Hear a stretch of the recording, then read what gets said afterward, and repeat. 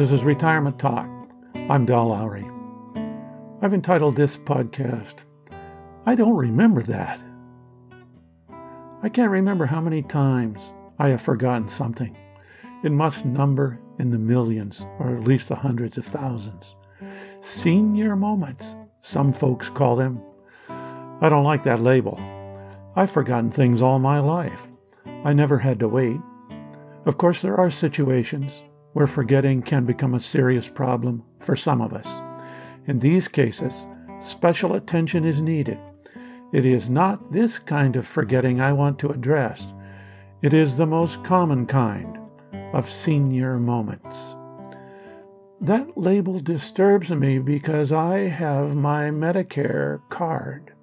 I get my senior discounts, Social Security checks, and other retirement benefits. And I know about the power of self-fulfilling prophecies.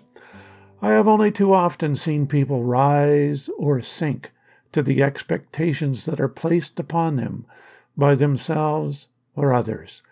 When we expect a specific action to occur, it is very likely that it will. We used to call it the power of positive thinking, or the lack of confidence factor in our actions. Some folks might call this sour grapes on my part, this refusal to believe in senior moments. But I like to think forgetting is normal behavior. We forget lots of stuff all throughout our life. Even as children, we had problems remembering things. Mom, where's my little car? Dad, where's my coat? What is that? What is this? Now, we would not call them senior moments, would we?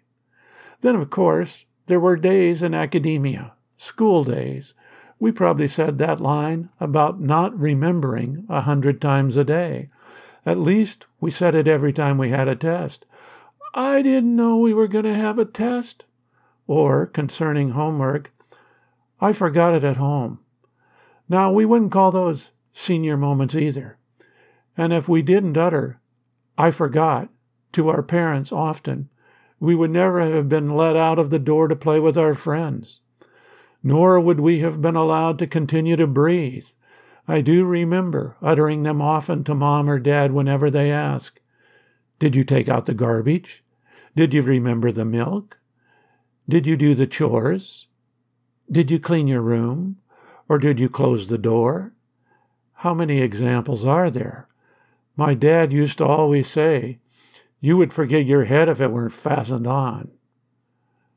Of course, we grew out of childhood and moved into the more responsible role of adulthood. And with it, we continued our assault on the ability to remember which way was up. Where did I put those keys? Do you know where I put my glasses? Didn't I mail that letter? Where's my belt? Where's my phone? Do you know where those papers are? Again, the list is endless. Now we stand in the retirement stage. We still forget things. What are their names? Where's my book? Do you remember where I parked the car? What day is this? Once again, the list is endless. Then someone mentions that senior moment thing, and we start to seriously consider it. Is it true that our mind is starting to fade? Is this the onset of dementia or Alzheimer's? Are we getting that close to the end? These all become just a bit more serious as we age. It can get a bit scary at times. If there's one thing we need to remember, it is that we have always had trouble remembering things, just like everyone else. It isn't a problem that pops up in retirement to dampen our golden age. It is a human problem that has been with us all of our life. I'm not saying we need to protest every time we are accused of having a senior moment, but I do think we can enjoy just a little private chuckle, knowing that it is a human moment. and not a senior moment. And since we are still alive to enjoy retirement, we may as well celebrate the fact that we are still around to forget stuff. Seems like there was something else I wanted to say, but